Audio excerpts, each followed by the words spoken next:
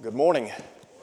We're glad that you're here today. It's a beautiful day. Very grateful for such a pretty day. Very thankful for the opportunity to be together today. We trust that this has been a great week. We hope and pray that you will have a great week. And very grateful for all the blessings that we enjoy in life. Today we want to continue a series of lessons that we have been looking at recently. Basic questions that many people have, that all of us have as Christians, and there are many in the world today who are not members of the body of Christ, and they have any number of questions, and there are those that will, from time to time, ask us specific questions. And so what we want to do is be able to answer them, and we want to be equipped. And so I know that this series of lessons has been somewhat unorthodox in the sense that we don't really have a basic text, and we're not exegeting that text, but nonetheless, we are trying to look at what the Bible has to say. And so today, I'm going to be talking about a subject that I was asked to deal with in a very specific way. It has to do with balancing the goodness and severity of God. The passage that was read a moment ago brings to mind the goodness and severity of God. And so today we're going to try to answer some questions that relate to God's goodness as well as His severity. And so we want to begin our study together by first and foremost asking this question, a question that many people have. What is God's goodness all about? And I would begin by saying that there are many levels of God's goodness. Many years ago, the psalmist said, "The Lord, He is good." And God's goodness is reflected in so many ways. In Matthew chapter 5, in verse 45, Jesus said that God makes the sun to rise on the evil and the good. He sends the rain on the just and the unjust. And we talk about God and His providence and His providential care for the human family, and how blessed many of us are on a regular basis. As a matter of fact, James would say every good gift and every perfect gift comes down from above in James chapter 1, verse 17. And then, of course, you remember the psalmist in Psalm 68 when he said, "Blessed be the Lord who daily loads us with blessings or benefits." And so we are all the recipients of so many blessings on a daily basis. As a matter of fact, we all enjoy blessings every single day, every hour. And it would be difficult for us to catalog all the great blessings that we have. In Acts chapter 17, when Paul stood before the people in Athens, Greece, God said, or rather Paul said about God, that it is in Him that we live and move and have our every being. Now, by way of God's goodness and our spiritual blessings, there would be no way that I could overemphasize the tremendous blessings that we enjoy as a result of God's goodness. I mean, you think about the fact that God, before He ever created man, devised a plan to save man. And so when you look at what the Bible has to say, John, of course, in the Revelation in chapter 13, verse 8, talks about the Lamb slain before the foundation of the world. God, in creating man, endowed the human family with the ability to make choices, recognizing that sometimes we'll make good choices, sometimes we will make bad choices. And so the fact that God had a plan in place before He created man lends insight into the fact that God understood, given the opportunity to make choices in life, that ultimately we would transgress His divine will and thus stand in need of redemption. And so we all need God's redemptive blessings. And the Bible tells us over and over again that we can share in those blessings. Now, specifically as we think about God's goodness, in Romans chapter 2, Paul deals with God's goodness. And he said that the goodness of God leads to repentance. And then in 2 Peter chapter 3, in verse 15, Paul said, "Account that the long-suffering of the Lord is salvation." So you step back and you think about God has blessed you with life. He's blessed all of us with life. And God has articulated the need that all of us have, and that is for salvation. You remember Jesus came for the purpose of seeking and saving the lost. And so in light of that need, to recognize that all have sinned and all have come short of the glory of God, Romans 3:23, and all need that cleansing blood on Calvary's cross. And so God's goodness reflected in the fact that He has given us time and opportunity to turn to Him. Now there's a second question that is really tied to the first question that we want to think about for a moment. Do we really understand and appreciate the incredible sacrifice the Lord made on our behalf? You know, when you think about that question on its surface, the tendency would be to say, well, surely all of us understand and appreciate God's gracious gift. But then the flip side is, maybe not so fast. It might well be the case that for many of us, we don't understand. And we haven't processed the tremendous sacrifice that God made on our behalf. Do you remember in Romans chapter 8, Paul said that God spared not His own Son, but freely gave Him up for us all. God gave, as Jesus would say, His only begotten Son, the only one of its kind. And God was willing to literally put His money where His mouth was. God expresses His love for us, but then you think about demonstrating that love. In 1 John chapter 4, verse 8, the Bible says that God is love. And yet this God of love recognized the intrinsic need of man, that is, for a Savior. And so God was willing to go to great lengths to save us from sin. And you think about the life of somebody like the Apostle Paul. Paul had been a persecutor. He identified himself as a individual, as someone who was insolent, violently arrogant. And Saul of Tarsus did everything within his power to destroy Christianity. He was opposed to those of whom Luke wrote, followers of the way. And yet, you well know that Saul of Tarsus came into contact with Jesus on the road to Damascus. And that transformed his life. Having obeyed the gospel, Paul would later say, thanks be to God for His indescribable gift. Don't you think that Paul could process and give a grateful heart for the magnificent grace and mercy of God? Paul would later say, the grace of our Lord was exceedingly abundant with faith and love which are in Christ Jesus. I think Paul understood something about this great gift. In Galatians chapter 2 at verse 20, Paul would say, it is no longer I who live, but Christ liveth in me. He said in the latter part of that verse, speaking of Christ who loved me and gave Himself for me. So as we step back and think about the tremendous sacrifice, go to and look at Jesus lifted up between two thieves, malefactors. And here's Jesus dying for the sins of the human family. Jesus had experienced the ordeal of a trial that was nothing more than a farce. And then to be scourged. John said the soldiers plaited a crown of thorns and placed it upon His head. Pontius Pilate had Him scourged. And then as Jesus made His way to Golgotha, Matthew said they compelled a man by the name of Simon of Cyrene to bear His cross. And as we've said before, Jesus was not bearing His cross. He had no cross. But rather He was bearing our cross. And Peter said He bore our sins in His body on the cross. He vicariously suffered, bled, and died for us. That's why Paul said in 2 Corinthians chapter 5, Him who knew no sin, He became sin on our behalf, that we might become the righteousness of God in Him. Now there's a third question we want to look at this morning.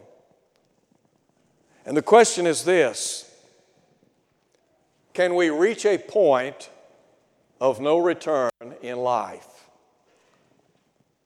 What that question sink down into your mind for a moment.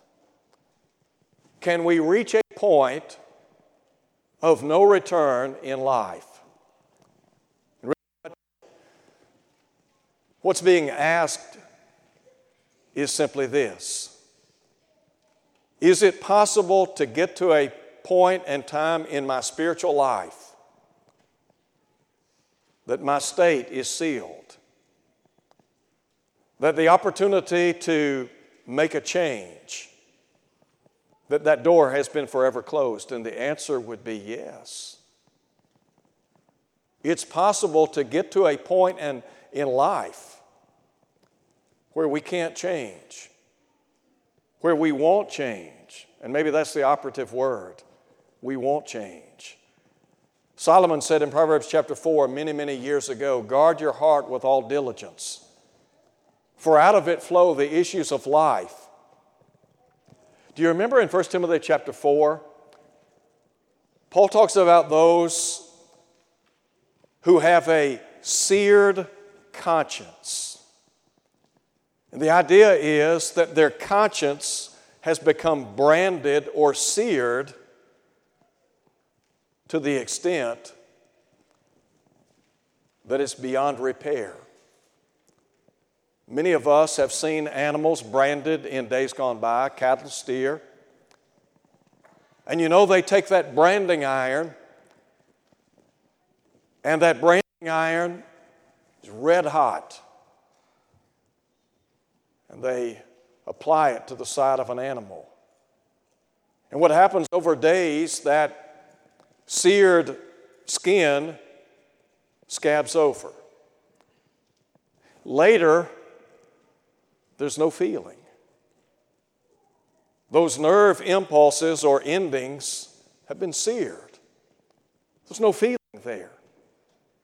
And what Paul is saying is that we can get to a point and time in life when there's no feeling. That conscience has become seared. In Ephesians chapter 4, Paul talks about the Gentiles. He identifies the blindness of their hearts. He goes on to talk about the hardness of their hearts. And he said they had given themselves over to lasciviousness, to work all uncleanness with greediness. So you think about somebody who has become blind to the truth of God. Add to that, their heart has become hardened, and they're steeped in that lifestyle. They're not interested in changing. And then I think about the words of the Hebrew writer in Hebrews chapter 3. And the writer there is addressing Hebrew Christians that were on the verge of going back to Judaism. As a matter of fact, some had already gone back to Judaism. And the writer is contrasting the law of Christ to the law of Moses, and in effect he's asking the question, why would you go back to an inferior system? The blood of Jesus is sufficient to save from sin. That old law could not remedy the problem of sin. And so in Hebrews chapter 3, he would encourage them, he would exhort them to take heed, lest they be deceived by the deceitfulness of sin, lest their hearts become hardened through the deceitfulness of sin. So when you begin to look at the Scriptures, what the writers are saying is that your spiritual life can get to a point to where you're not open to change. You're not willing to change. Do you remember in John chapter 12 and verse 37? Jesus is in a conversation with the Jews of his day, the religious leaders of his day, often posed to be great antagonists to his teaching. And Jesus in John chapter 12 verse 37 said, though he had done many signs before them, they could not believe. Now I want you to think about that for a minute. Go back and look at all the great miracles that Jesus performed. I mean, Jesus had the ability, the power to perform sign after sign after sign. In chapter 11, he raised Lazarus from the dead.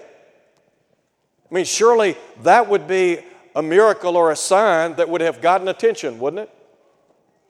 And yet in that same context, many of the Jews, rather than believing in him, began to plot and plan how they might put him to death. And Jesus is saying, look, even though I did so many signs among you, you saw them firsthand. He said, you couldn't believe, you can't believe.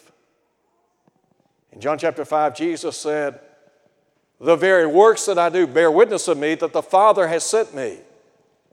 The signs or miracles that Jesus performed authenticated his claims of deity or sonship. John would say in John chapter 20, many of the signs truly did Jesus in the presence of his disciples, which are not written in this book, but he said, these are written. Why? That you might believe. So they had the evidence. There was really no reason why they should have lived in disbelief. I mean, think about the Jews for a minute. Into their hands had been entrusted the oracles of God. If anyone should have been able to see firsthand, based on Old Testament Scripture, the fact that Jesus was the Messiah, the Anointed One, they should have been the people. And yet, as John said, he came to his own received him not. Now there's another question that we want to ask, and this question also tied to the previous one. Has God ever given up on people? Let me invite you to look with me at Romans chapter 1 for a minute. In Romans chapter 1, Paul deals with the Gentile world.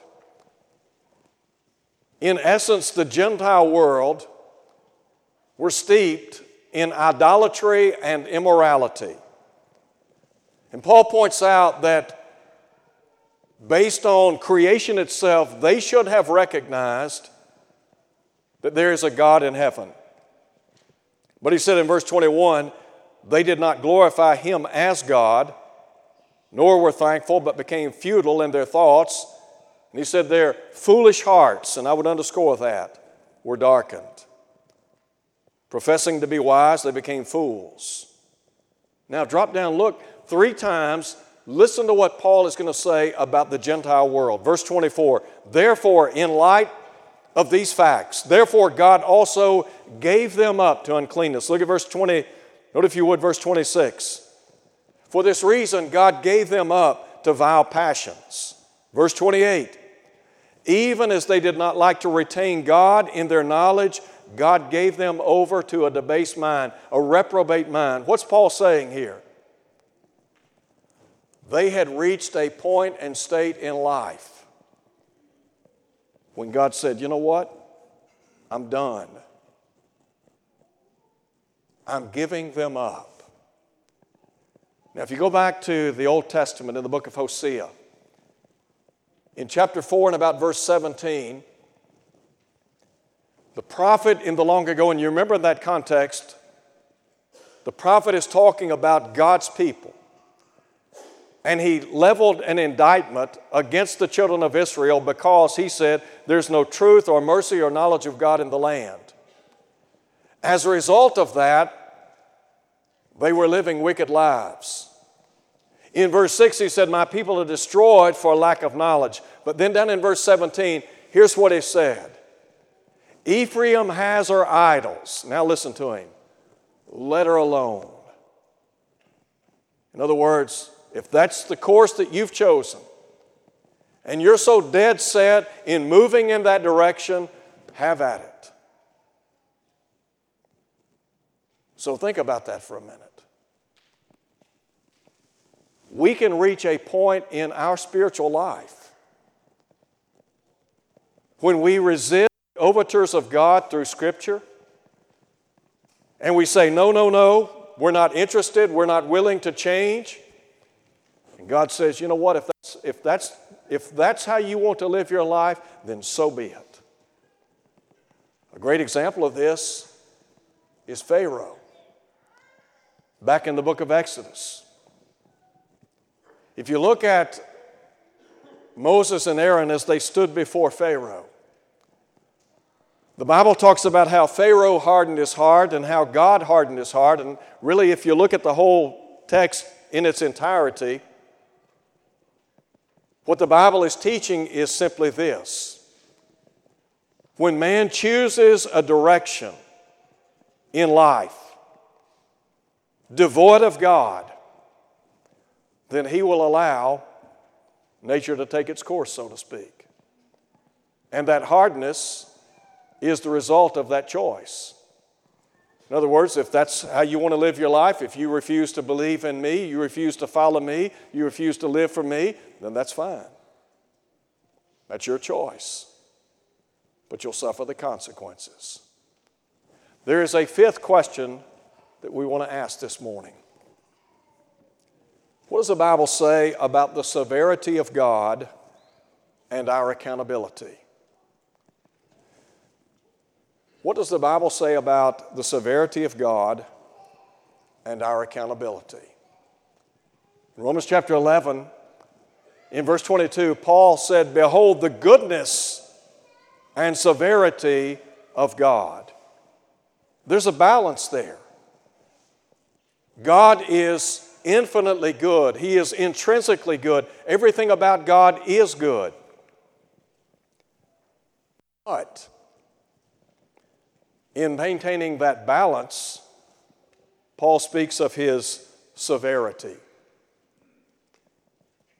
In that context, severity toward those who fail, the Jews of his day, that is Paul's day.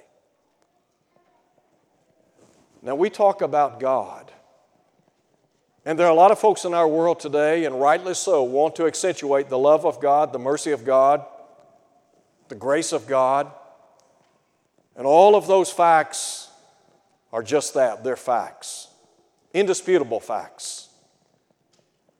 And God is a very gracious and loving God, and God has gone to tremendous lengths to save us from sin. But what sometimes we fail to take into consideration, what sometimes we choose to purge from our mind, is the fact that God will hold us accountable for our lifestyle. We live in a day and time, and look, things haven't changed.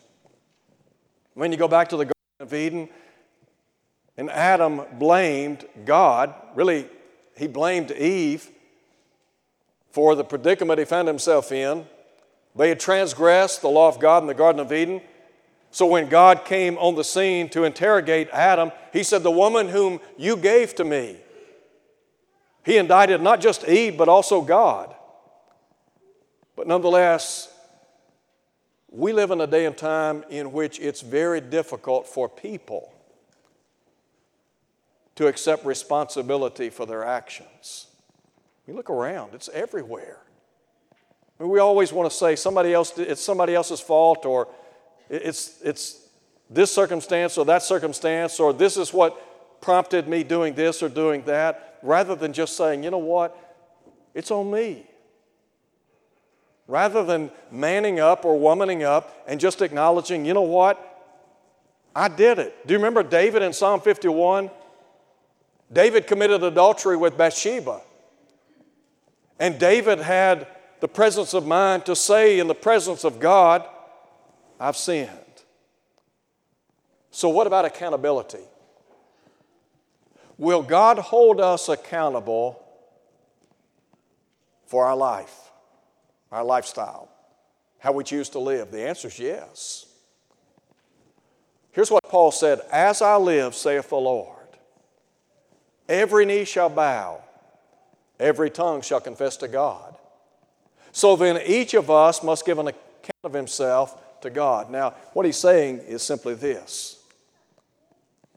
There's coming a day, God, in which you will stand in the presence of the Lord and give an account of how you've lived here on planet Earth.